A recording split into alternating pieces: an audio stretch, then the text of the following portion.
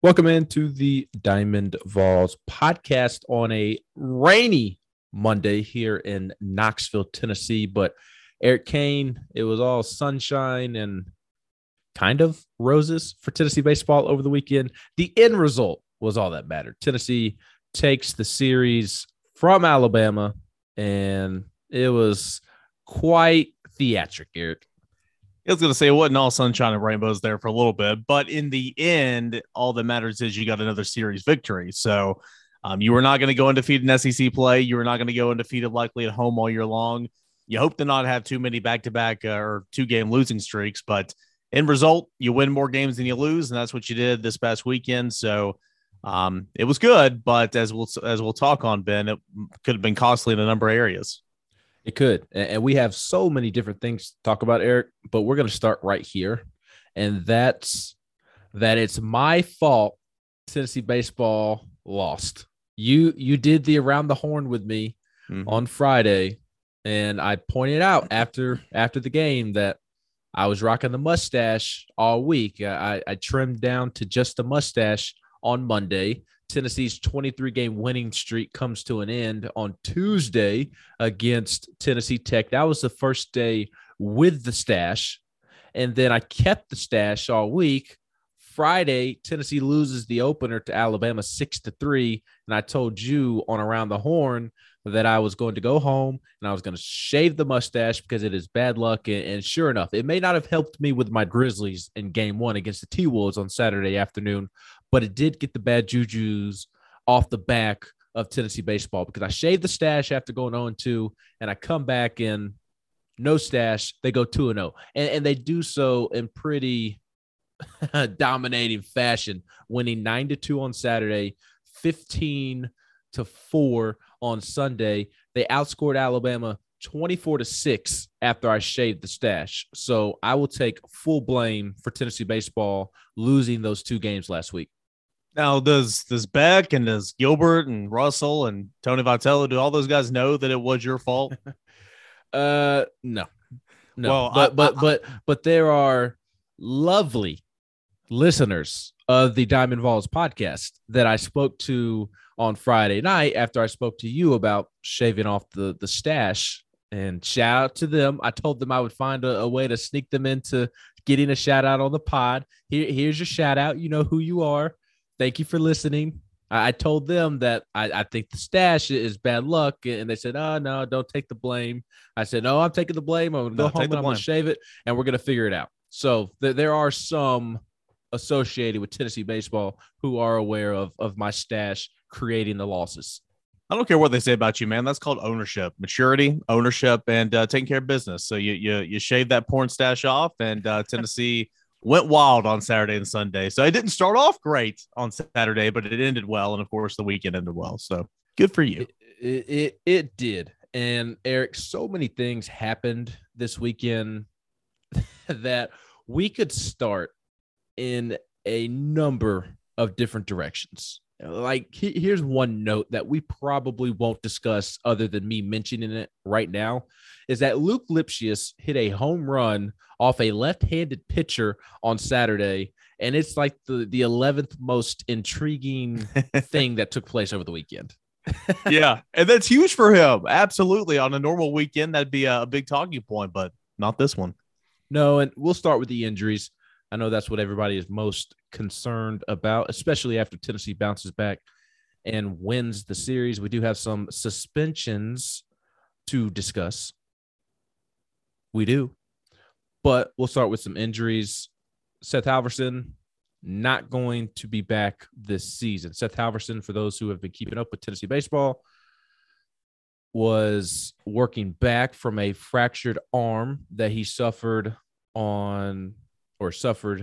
January, winter months, was throwing a bullpen, fractured his arm, just kind of snapped mid-pitch, which is just freaky to think about.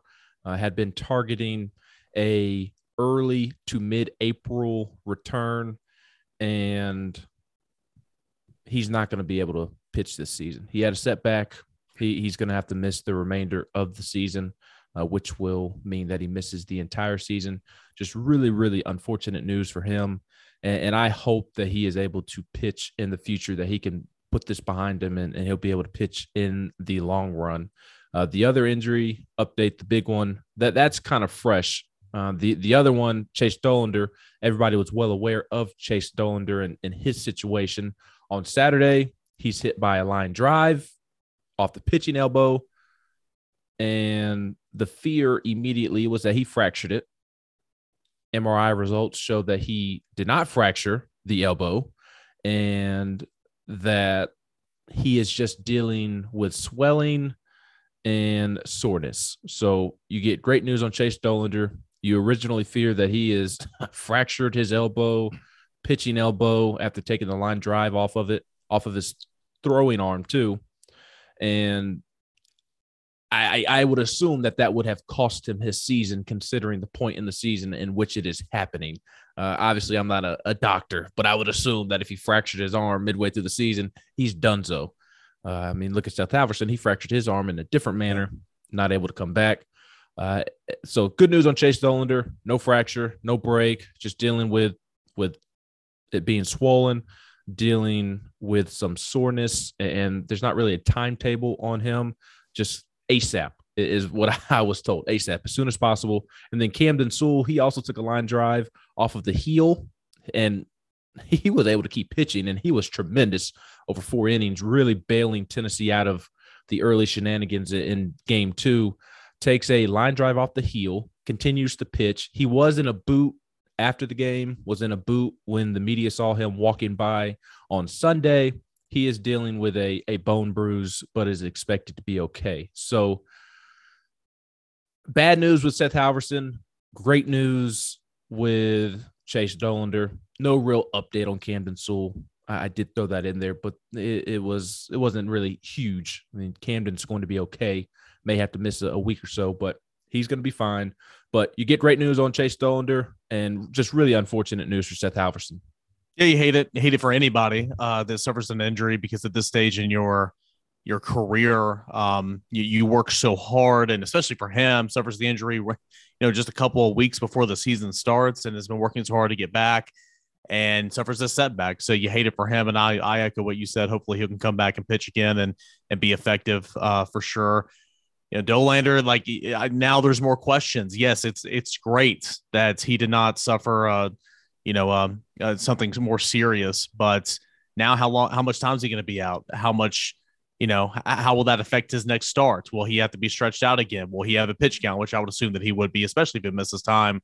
How's he going to look? But the good thing is it could have been so much worse. And again, at this stage of the season, you can recover, but you might take a slight hiccup, which is what happened with him. So, and you're right. Sewell was fantastic. When you only get, last 2 Chase Burns starts, and obviously with Dollander on Saturday, bullpens had to come up in a major way, and Sewell was fantastic on Saturday. So you went from having an embarrassment of riches, and you're still there because you still have so many quality arms.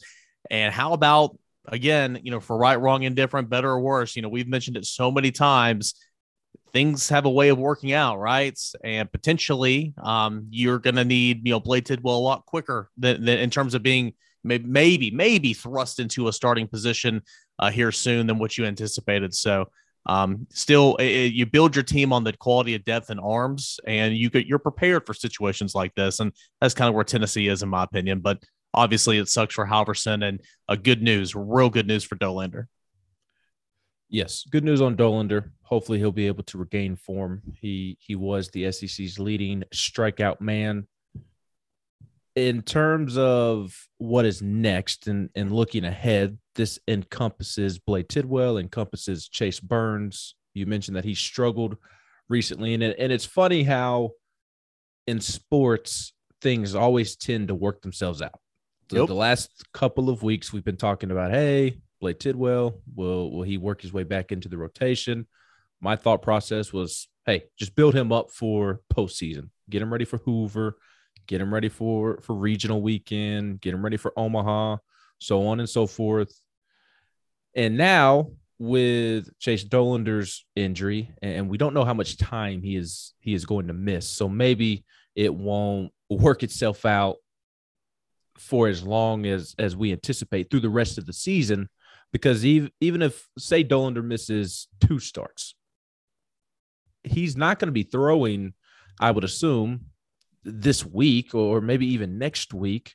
I don't know when he'll be able to start throwing again. So even when he's cleared to start throwing again, he's going to have to build his arm back up just a little bit, not as drastically as Tidwell or had Halverson returned, but there's going to be a slight build up. So we'll say that this will work itself out for at least a couple of weeks, maybe up to a month. But you pair the Dolander bump in the road with Chase Burns' struggles the last 2 outings, and I really think you see a path towards Blade Tidwell being back into the rotation. And even before Dolander was injured on Saturday, Friday night after the game, Tony Vitello tells the media that, hey, I'm not going to lie to you. We have thrown out in meetings that when the Thursday, Friday, Saturday series come up in May, we've thrown out throwing Blade Tidwell back into the rotation. So I think Blade Tidwell at some point, don't know what it's going to look like. We'll see if Burns continues to struggle. We'll see how Dolander looks coming back. We'll see when he comes back. But I definitely think you're going to see Blade Tidwell in the rotation for the stretch run. Yeah, as you should. Again, this is the whole reason why, you be cautious. Be luxury when you can have them in the bullpen right now because you got things rolling in the rotation. But now you don't have things rolling in the rotation for the first time all season. And this is, we love the word adversity. How does Cincy respond to adversity in a specific game, a series, being on the road?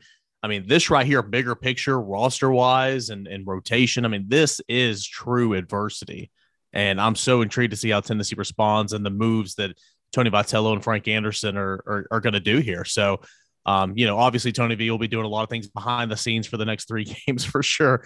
But it's going to be a while, to your point. It's going to be a while before you see Chase Dolander throw 100 pitches in a start. I mean, it's going to be a while for sure. He might be back out there, but he won't snip 100 pitches for a while. And that's kind of what he's been doing here lately, going into the 7th inning, 8th inning at one point in time. So you still I still have faith in the quality of arm Tennessee has right now because, again, it's just so good. And again, the luxury you have to where, Tidwell's continuing to build up. You can slide him on in there if you need to right now. So it'll be interesting to see what happens. Now, question, and I don't know if you have the answer to this, Ben, but what is significant about the Thursday, Friday, Saturday series to where that is the time that you were going to slide Tidwell back in there? Do you know? Well, just because nobody's been pitching on Thursdays. Yeah. That's been a day that they have not played baseball on this year. And the thought process amongst college baseball coaches is that on Friday, you want to keep your Friday guy on their normal day's rest. They go Saturday, Sunday, Monday, Tuesday, Wednesday, Thursday, building up towards Friday. You don't, in the regular season, want to all of a sudden throw them on a Thursday. And look, it may not matter in the grand scheme of things, but you'd be amazed that some pitchers, that actually messes with them. They actually can't handle just the. Well, you're a creature of habit, man. For exactly, sure, yeah. Exactly. So I think that's mainly what it's about, is that Blade could start that Thursday since nobody else has started. Now, you would still have to move Drew Beam up because you're not going to move Drew Beam out of the rotation at this point. I would imagine. I don't know what that would look like, honestly. It's weird because you take Dolander's injury out of consideration. You would probably keep Dolander on Saturday.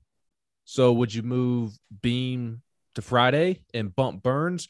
But even it's one thing to move a guy up a day from Friday to Thursday. So do you really want to move Beam all the way up to Friday when he's been pitching on Sunday? It would make more sense to bump, if you're going to remove Burns from the rotation, it would make more sense to bump Dolander up to Friday and then Beam up to Saturday, have Tidwell pitch on Thursday. That's if they wanted to make a rotation change. If not, you would probably just move Burns up to Thursday, Dolander up to Friday, Beam up to Sunday or up to Saturday. So though it's really weird. There's a lot of contributing factors, as I've already just mentioned within this short little answer. This conversation that you and I are having right now, type of conversations that are going on at Lindsey Nelson Stadium amongst the coaches. Yeah, and that was kind of my question, because regardless of what happens, you're going to have to move somebody around, right? I mean, unless you just No, I mean, yeah, you're gonna have to move somebody around for sure. So that's why I just kind of had that question, but I just thought it was kind of significant. Like, okay, where at the point in time, whenever they were discussing it, everybody was healthy. You taking Burns out of that day? I mean, you're skipping a start. Is he going to be a piggyback? I don't know. I don't know. But like we talk about the lineup, there's flexibility there, and I would expect to see a whole lot of Blade Tidwell starting some baseball games here moving forward. So, how about having a freshman All-American, being added to your rotation when a key guy goes down with injury, and not only that too, and of course I know we're going to talk about. I mean, Chase Burns has been shaken up a little bit. He's been shook the last two outings, and he's he'll work through it. The potential is there. I mean, we've seen just how good he's been as a true freshman. Everything. It's not like he's not going to bounce back from this, but how long will it take for him to bounce back from this? And so. I thought either way, you might be seeing a little bit more Titty, moving forward, whether that's piggyback or what, if you get in a situation to where, Burns has been in the last 2 weeks, but now for sure with the Dollander injury, here you are. And here's Tony Vitello's exact quote on Blake Tidwell from Friday night after the game when he was asked about the possibility of Blade moving back into the rotation. He said, we've kind of floated that deal when those Thursday games pop up, maybe trying something. I think we're getting close to that guy who he not only was last year, but I think he'll be better because he's more experienced, more physical, all that good stuff. At some point in the rotation, the one thing you've got with our schedule, and it popped up this weekend, you get the quirky Thursday TV stuff. Things we've done before is shuffle things around because of that. Now we're a couple of weeks away from it, but that's kind of been floated around in the office. So I certainly think some way or another, whether it's replacing Burns, whether it's replacing Dollander, Thursday, Friday, Saturday, however they decide to do it, it does sound like they have a thought process of trying to get Tidwell back into the rotation. I mean, I think it's pretty cut and dry. In terms of Chase Burns, how concerned are you on a scale of 1 to 10? Because for me, I'm trying to walk the fine line of recognizing that his last two outings have been really poor, but also reminding myself that it is just two outings. Yeah, and that's kind of where I am with this as well.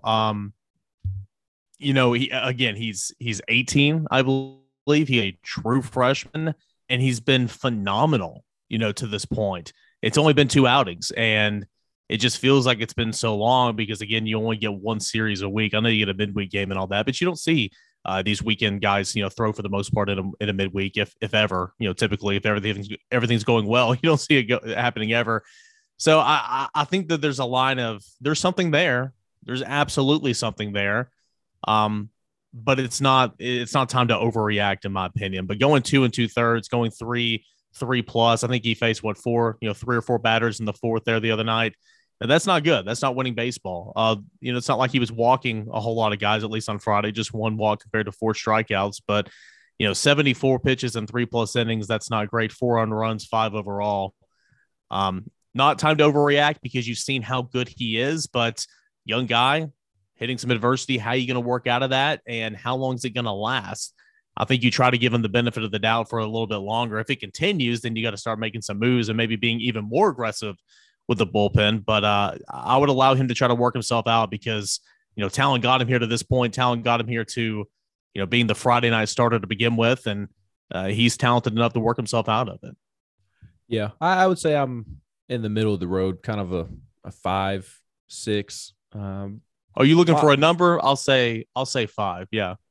Yeah, I didn't ask for a number, so don't feel like you forgot to answer a question. It was me not being good at my job. On that scale, I am a 5 or a 6. And my two biggest concerns are that he's a freshman and maybe he's running into a wall. I don't think that it would be this early in the season, though, which is why that explanation feels weird. And truly, my biggest concern is that the velo, the velocity on his pitches, on his fastball, has been down the last 2 outings. I mean, he was sitting more low 90s than upper 90s against Alabama on Friday. That is never a good sign. And I haven't heard anything injury-wise. I don't think anything is up with his injury. Maybe with an injury, I should say. Maybe it's just a a fundamental a technique that he needs to iron out. A mechanic is the word I'm looking for. Maybe it's just his mechanics that are throwing some of his velo off.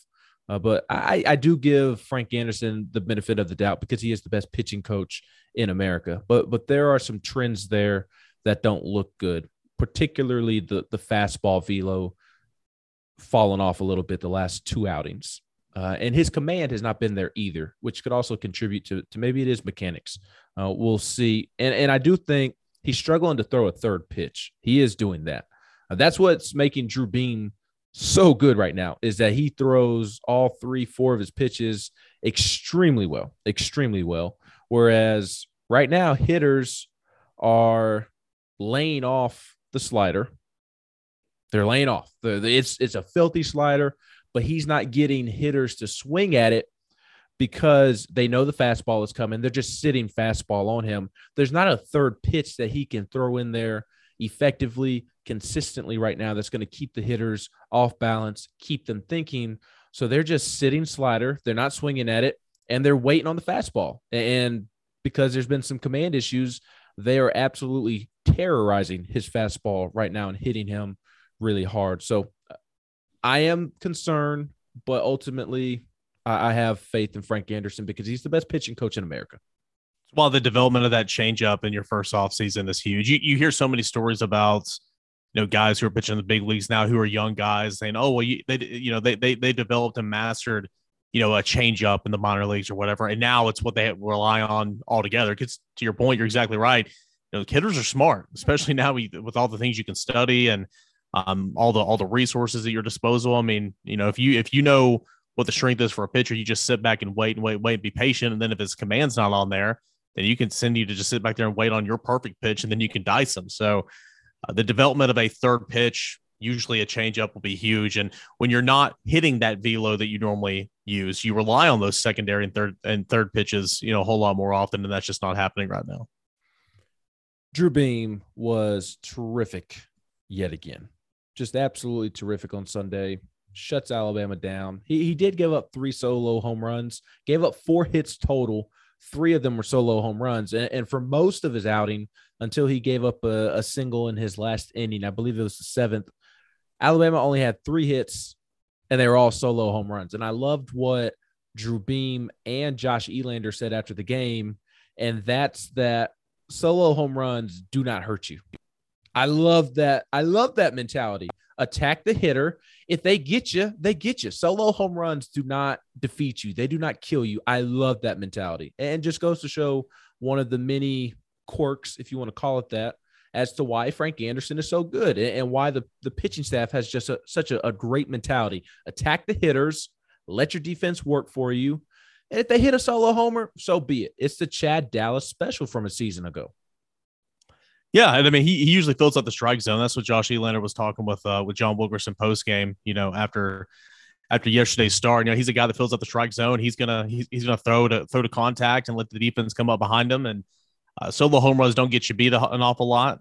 The Atlanta Braves, I believe, are third in the majors right now in home runs, but have only had maybe 2 home runs with runners on base, which is just not great. Right? It's early in the season, obviously, and you've lost a lot of games. So, giving up the long ball with nobody on, that's fine when you're working so well and you got 10 strikeouts and you're playing good defense behind you. And that's kind of been what Beam's done all season long. He's been phenomenal. He was fantastic again. And how big is he right now pitching the way he is with the question marks now with the 2 guys in front of him on Friday and Saturday? Yes, absolutely. And hopefully he does not hit a freshman wall. I've said this a couple of times, and it's nothing with Drew Beam. It's just what he is doing is unheard of. He hadn't played in 2 years. Exactly. And forget that. Assume that he has pitched all 4 years of high school. Pitchers who pitch all 4 years of high school don't come in and do what Drew Beam is doing. Look at Chase Burns. I mean, even he has had his freshman moments. And look, we're barely over halfway through the season. His freshman moments may come, but he has been absolutely terrific, especially when you look at what else is going on in front of him this particular weekend. So we probably should not have waited this long to get into it. Don't bury the lead, Ben. Come on. Hey, this goes back to there were a billion things that took place over the weekend. We touched on the injuries. We touched on Blade Tidwell and the Chase Burns concerns. Drew Beam was terrific. Bullpen, really good. Once again this weekend, Will Mabry was awesome. I think Redmond pitched. Did Redmond pitch this weekend? I don't. Redmond pitched on Saturday. Pitched he pitched on Saturday. Okay. See. 2 innings, 4 strikeouts, 1 hit. So much happened this weekend. I can't even remember if Redmond pitched, but Ben Joyce looked good. The bullpen just looked good in general. Camden Sewell, we talked about him. So the pitching staff was really good. We still have to talk about the hitting, and we'll get to that after we talk about Tony Vitello and Frank Anderson, because Tony Vitello and Frank Anderson were ejected in the first inning of Saturday's game. From my understanding, Tennessee did not like maybe some things that were coming from the Alabama dugout, maybe some sign stealing that the coaches were tipping off to the players, and not sure how Alabama was doing it, not sure if Alabama was doing it, but that was the frustration with Frank Anderson, from my understanding. And if that were the case and Alabama was doing that, and then Chase Dolander takes a line drive off of his pitching elbow that could potentially end his season, you can understand why Frank Anderson was as mad as he showed on the field, which led to his ejection. Tony Vitello's ejection, Cain, I think that had to do more with the umpire, Jeffrey Macias. I think he shared the frustration. Meditated. Yes, 100%. I think that Frank or Tony shared the same frustration as Frank with some of the things that they thought were going on. But I think Vitello's ejection had more to do with Jeffrey Macias, the umpire that everybody is now well aware of. He was the home plate umpire on Friday night who had an atrocious night behind the plate. Yep. Then on Saturday, he rings up Tony Vitello in the first inning after Frank. And this all stems after he was on the crew in Omaha and the Texas game last year that ejected Ross Kivett, the former assistant who is now at Houston, ejected him from the dugout. That was when Ross threw the binder onto the field and had to be held back and had plenty of not so safe for work words coming out of his mouth that you could easily lip read. So there was a history between Tennessee's coaching staff and Jeffrey Macias. And I think that's why Tony was as mad as he was. It was just a boiling point that he reached and it tipped. And look, Jeffrey Macias was right for ejecting Tony Vitello. He did give a little flop, but Tony, well, he ejected him. He ejected him before that. Now, to me, Ben, of course, I wasn't on scene there. You were watching from the you had a bird's eye view. I mean, I was sitting there watching. I mean, he had his typical Tony Vitello arms folded, just sitting there talking. And who knows what he said? I mean, he could have said the world's worst thing in the world, but he rung him up, and then that's when he went ballistic. Yes, you're right. You're right. And I was more so getting to the suspension, and we'll get to that. But you're right. Tony just continued to yap and yap and yap. Don't know what was said, but he was out there yapping for a good minute. And Jeffrey just had enough, ejects him. Tony Vitello gets in his face, gives him a little belly bump. The Italian in him came out. He did flop Macias. It was a nice little flop. Would have gotten a flop warning in college basketball. He ran away, man. He ran away. Yeah, and told his other umpires to come get him. So I understand and agree with Tony Vitello's frustration, with Frank's frustration. And I hate that little old bump is only a game suspension less than Juwan Howard's 5-game suspension for punching somebody in the face. I hate that the punishment is very similar for two very different situations. But the suspension, I mean, it fits what happened. You can't make contact with an umpire. Yep. It's stated in the rule book that if you make that time, I'm paraphrasing, but if you make that type of contact, it's automatic 4-game suspension. And it just kind of is what it is. Automatic, like any contact. Not even that. I mean, to my knowledge, Ben, correct me if I'm wrong. Not even that type of contact. Any contact. That's what we're saying. Like the bump was. I mean, at the end of the day, it was nothing, right? But it was contact. So, and I'm with you, man. I mean, here's the thing. Tony knows that, and if you want to go out there and get tossed, here's the thing. We have on very good authority to tell you right now that Tony Vitello was getting tossed this series at some point. It was going to happen. Okay. Whether getting tossed right after Frank Anderson was that the smart thing to do? Probably not. But if he thought it motivated the guys, whatever, that's awesome. You can't bump an umpire. He knows that. It is what it is. Is this the end of the world? Absolutely not. Should he be taking shots from national media, which I don't believe he has been? No, I mean, this is not a big deal, but you can't do it. You simply can't, and you move on and all that. See, you do hate that he's going to miss some time and everything. Shout out to Josh Elander. I thought he did a heck of a job the remainder of the series, and Ricky Martinez. Granted, the chess pieces were being moved behind the scenes, but still, there are so many, and I'll make this so brief. I've already done this spill like 2 or 3 times this morning and on my podcast. Shout out Locked On Vols. Give it a listen. Shameless plug. There are so many great officials, umpires, referees, white hats, whatever. So many great ones. There is a select few minority who make the game all about themselves. People pay for the price of admission to go watch them. People turn on the TVs to watch them. We all know a few, especially in basketball. Jeffrey Macias this weekend was just, I mean, he couldn't be ejected whatsoever. He was so bad. He was so bad on Friday night. He was getting it from both dugouts. He was getting it from the fans. He was getting it from Tony. Of course, you remember what happened last year in Omaha, being a part of that crew. And just from everything from tossing Anderson, tossing Vitello to putting an end to the fur coat midway through game 2 of a series. I mean, what in the world, right? I mean, if they would have came out exchanging lineup cards on Friday night and said, hey, the fur coat, the daddy hat, we're not going to do it this series. I mean, sure, Tennessee could be like, why? We've done it 35 games this year. What's the deal? But like, if it was mentioned then, okay. But just making it up on the spot in game 2 of a 3-game set Saturday night, ridiculous. Made it all about himself. So, you hate that. You really, really do. Did he need to be, harassed at an airport? I don't know that whole story. Absolutely not. But he made it all about himself this weekend, and he sucked. He was flat out awful. He was atrocious at his job this weekend. So that was really, really bad. And you hate the fact that Tony Vitello is going to miss 3 more games because Tennessee needs Tony Vitello out there. Love the passion. Love it. Can't bump an official. Can't bump an umpire. Just can't.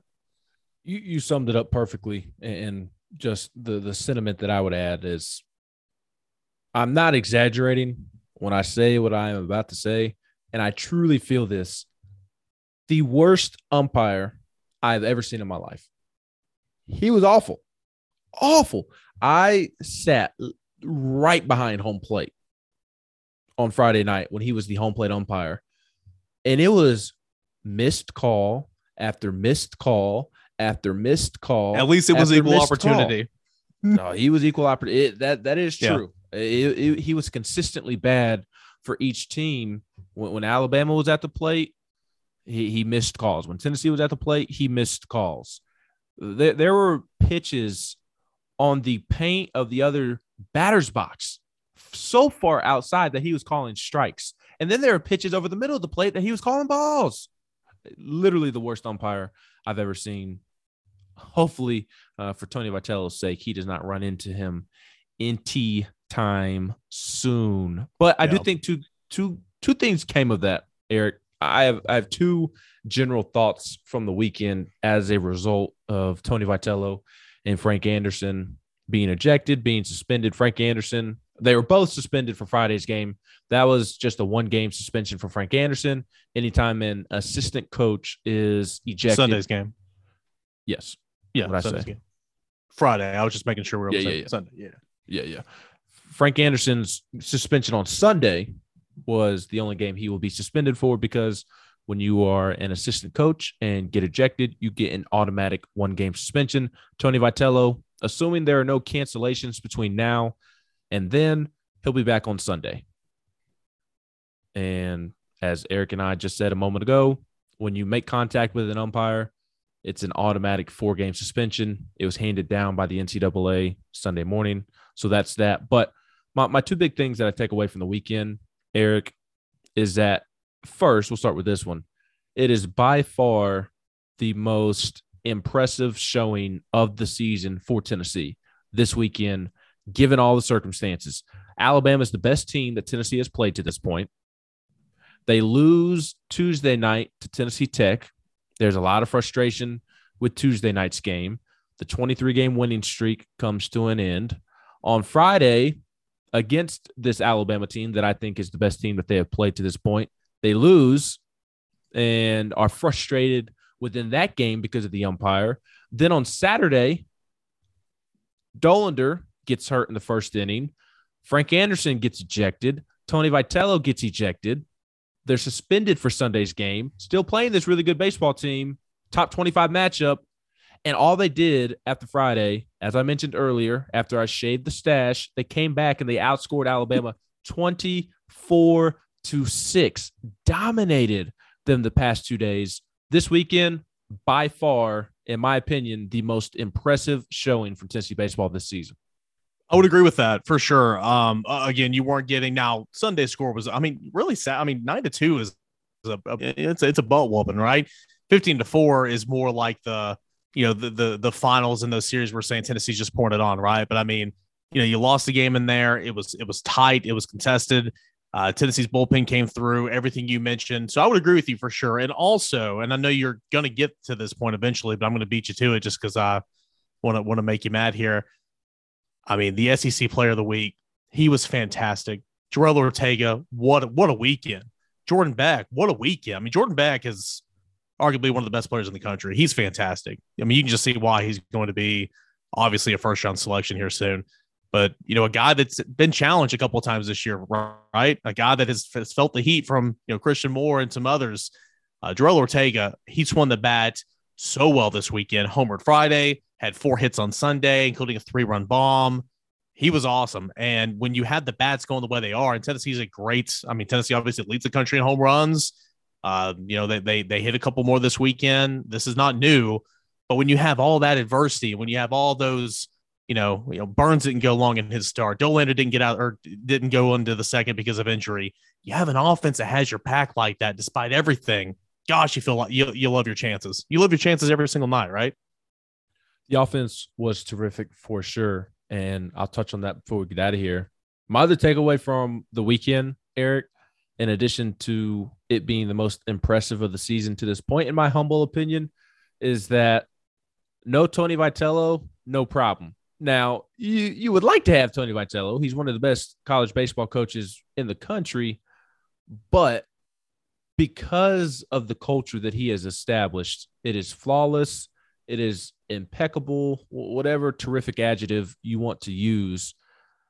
Because of this culture, you can be without your head coach and without a pitching coach that, yes, I continue to say he's the best in the country because he is, but not only is he the best in the country, he's probably the most valuable pitching coach in the country because he's treated like a second manager. He has as much say in that clubhouse as Tony Vitello does. And Tony Vitello will be the first to tell you that. He is like a manager. It's like 1A and 1B. He and Tony, and because the culture is so great, and look, Josh Elander is great as well. He's a future head coach. He'll probably be a head coach somewhere next season at a significant mid-major school, if not a Power 5 school. But the culture is so fantastic that it doesn't need a head coach. It's player-led. You have Josh Elander, who is terrific. You have former players in assistant roles, volunteer assistant roles that can step up and lead the way.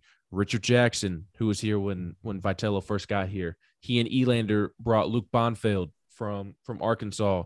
You have Ricky Martinez. You have so many guys that can step up and fill the void in this type of circumstance that this week they're not going to skip a beat without Tony serving out the remainder of his suspension. Even against a very talented Florida team, it helps that Florida is very inconsistent and struggling to get going. They're not playing good baseball right now.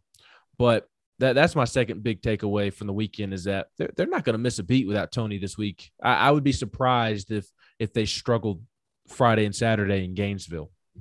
Yeah, you pretty much said it right there. But and again, there's no disrespect with this comment that's about to come out, but Tony's value is, recruiting, culture, developing, all the things you want in a head coach. You want him there at the game, as you pointed out. Obviously, you're better there with him without him. But in-game managing, his value is far more away from the actual game, if that makes sense. And again, that is no slap in the face whatsoever. Frank Anderson handles all the pitching changes and all that too. So like now being without them, of course, it's all charted here.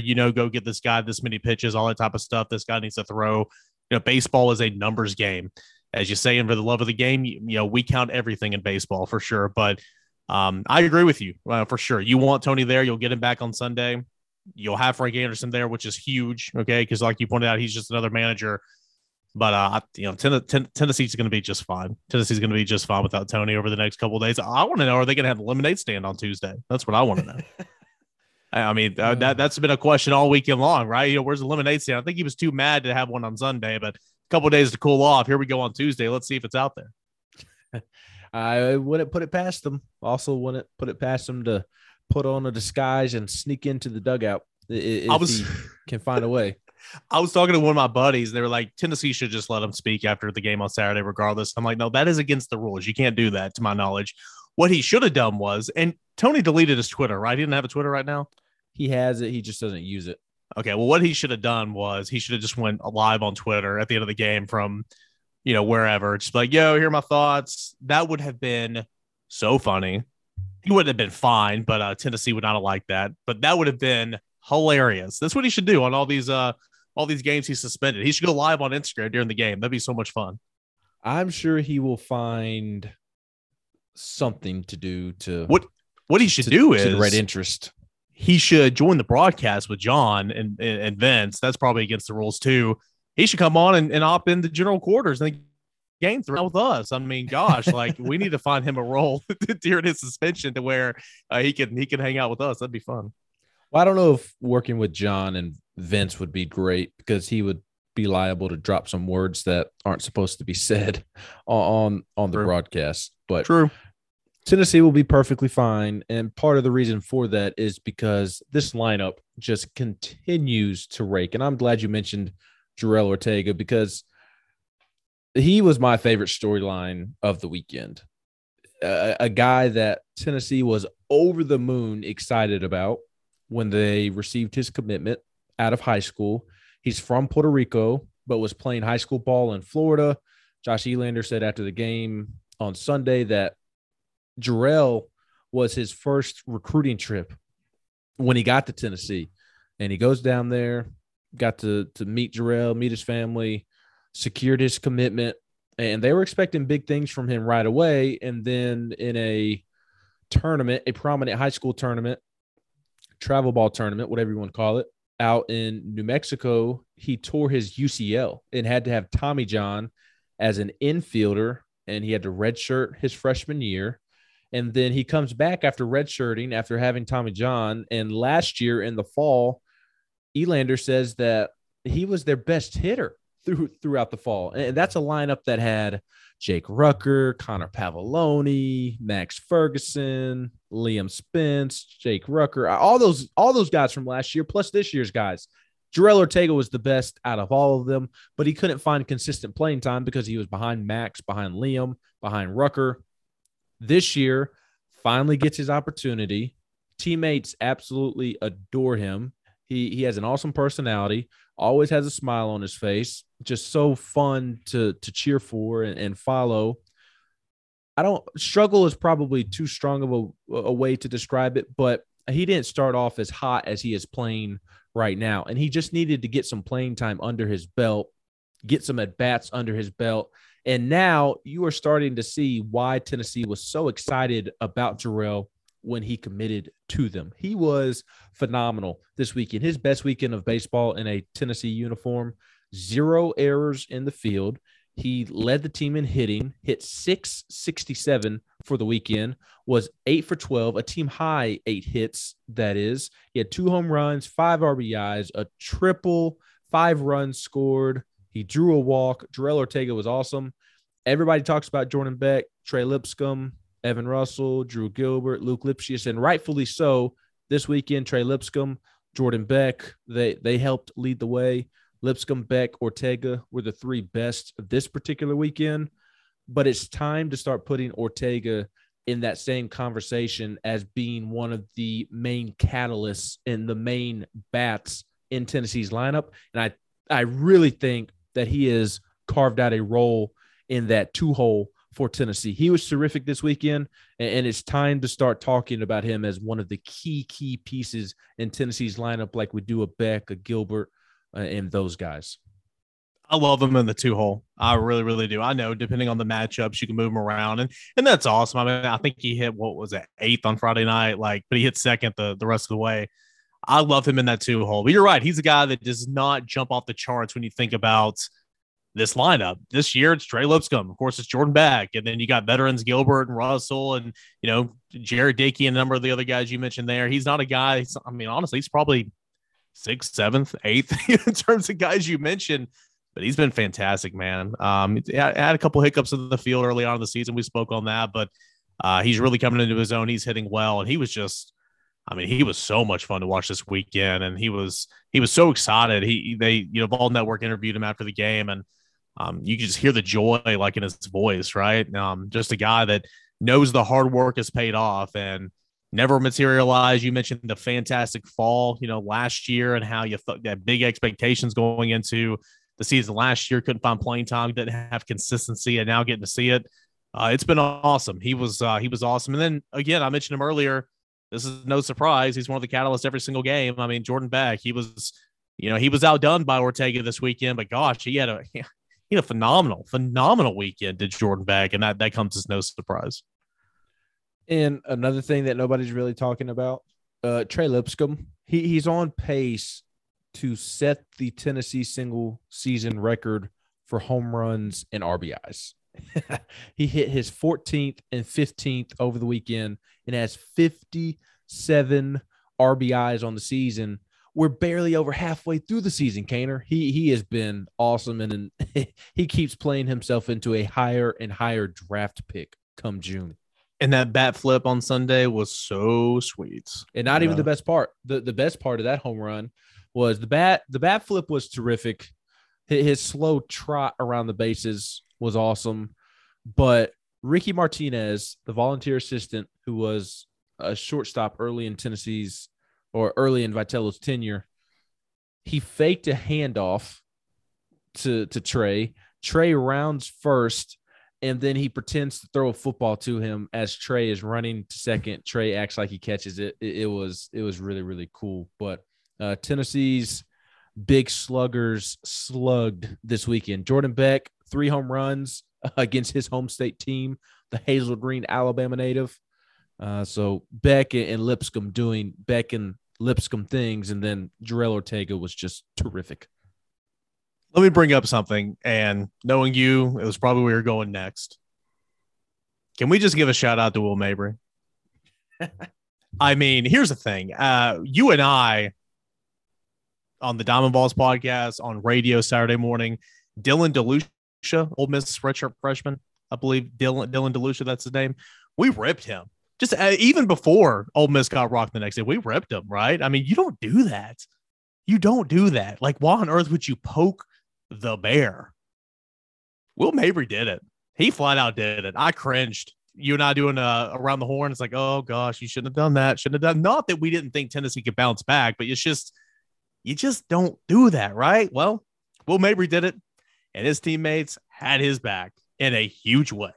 So shout out Will Mabry. He pretty much said exactly what Dylan DeLucia said, and they backed it up. So that's pretty cool. That's some stones there for sure. Yes. And what he said was, I think we're going to come back tomorrow hot. They don't really have a chance, in my opinion. They were also partying like they thought they won the World Series. We will let them know how that tastes tomorrow. If you're going to say it wrong, back it up. Yes. And his teammates had his back, but he wasn't wrong. Alabama, when they won game 1, they acted like they won the World Series. I mean, here's like the way I look at it, like recognize now, like the Twitter account for Alabama, like saying, playing checkers with Chet, like, dude, there's 2 more games left. Like, you're a professional account. Like, let's not do that. For the team, I mean, you just beat the number 1 team in the country. Still recognize there's a weekend to go, but like, you can celebrate a little bit, but it's always important to remember that there's tomorrow in baseball. There's always tomorrow in baseball. Yeah. Even Jared Dickey had a punchline as well, saying that he thought that they would come back and punch them in the throat to start the game on Saturday. Wasn't wrong. But I would not expect to see any Will Mabry media availabilities anytime soon. I can assure Sean you just of that. sitting there like, dude, what did you do? Come on. Yeah, I don't think we'll be hearing from Will Mabry anytime soon. It was fun while it lasted, Mr. Mabry. It was fun. You were not wrong. You just can't say that to the media because there are media members who love to take that and tweet it out. And that'll get back to Alabama. So good weekend for the Vols. Again, Eric, I think it was the most impressive weekend of Tennessee baseball this season. Yeah, it's hard to argue that. Everything it overcame, everything it had to deal with, the fact that you were without your two managers, essentially. One of the best pitchers in the SEC goes down. One of the other best pitchers in the SEC did not last long. Adversity, you power through it. Now, as we always do, where are you going to go from here? A lot of questions about injuries, a lot of questions about how that rotation is going to look like on the weekend. Maybe we'll get some answered as the week goes on. Got a midweek tomorrow, so looking forward to that. But, I'm intrigued to see what this team looks like this weekend for sure. And, of course, 2 games without Tony Vitello. So I'm excited to see what this team does against Gainesville, the Gators. The Gators. It'll be a fun week. It was a fun weekend. There's always something going on each and every weekend. Ole Miss, there was something going on. Vanderbilt, there was something going on. Missouri, Alabama, even in the midweek games. When you play this brand of baseball and when you are the best team in the country, you're going to get something, maybe not be something big, but there's going to be some type of drama or something sad or some move during a game because, again, Tennessee's the standard right now in college baseball. Right now it is. And so you just got to expect it from here on out. You were spot on, my friend. That'll do it for this edition of the Diamond Vols podcast. We hope everybody had a happy Easter. For Eric Cain, I am Ben McKee. Have a great week.